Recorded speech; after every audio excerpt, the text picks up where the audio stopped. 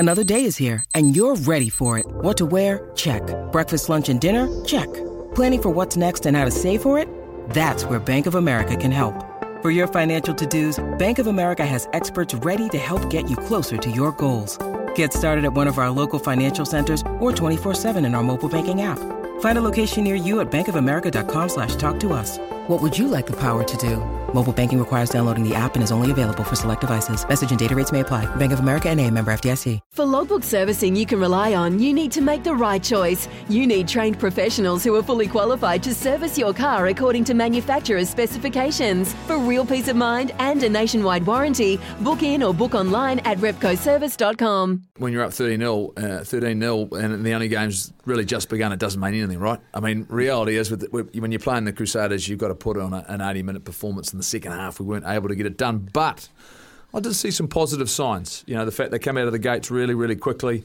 You know, the Sevu try, Reece, you know, a quick tap was a major, major turning point. The momentum swung, but it's the Crusaders we're talking about, right? This is a team who knows how to win.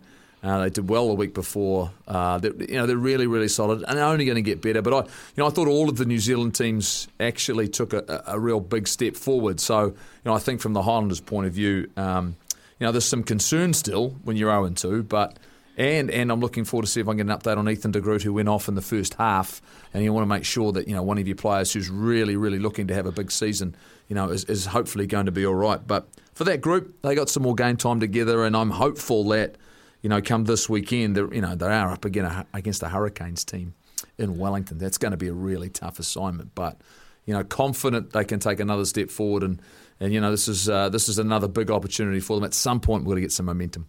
Yeah, you do. It's something that I don't think enough has been made of, Jeff, and I'm keen to get your thoughts on this. I brought it up with Marshy, who sort of was quite keen to bury it, but Mitch Drummond, that deliberate knockdown from Aaron Smith when it looked like the Highlanders would have been in the corner and it could have potentially been 18 or 20-0. How is that not a sin bin? Yeah, look, I mean, there's always moments in every game, and it's one of the most controversial parts of the game. And of course, Justin wanted to bury it, but he is the most vocal of it when it comes to a knockdown. He thinks it's an automatic get him on out there.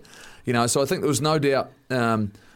It's always marginal, one of those. Whether or not you're trying to catch the ball, and in this case, it wasn't marginal, mate. It wasn't marginal. It was a deliberate knockdown. It was a big moment in the game, but in saying that, there were a number of things that the Highlanders could control, and so look at that and go, maybe we should have got some more support from the refereeing staff there, but in the end, you were still well in control of the game, and you had plenty of opportunity, and that's probably been the Highlanders' biggest challenge against the New Zealand sides, going back to last year as well.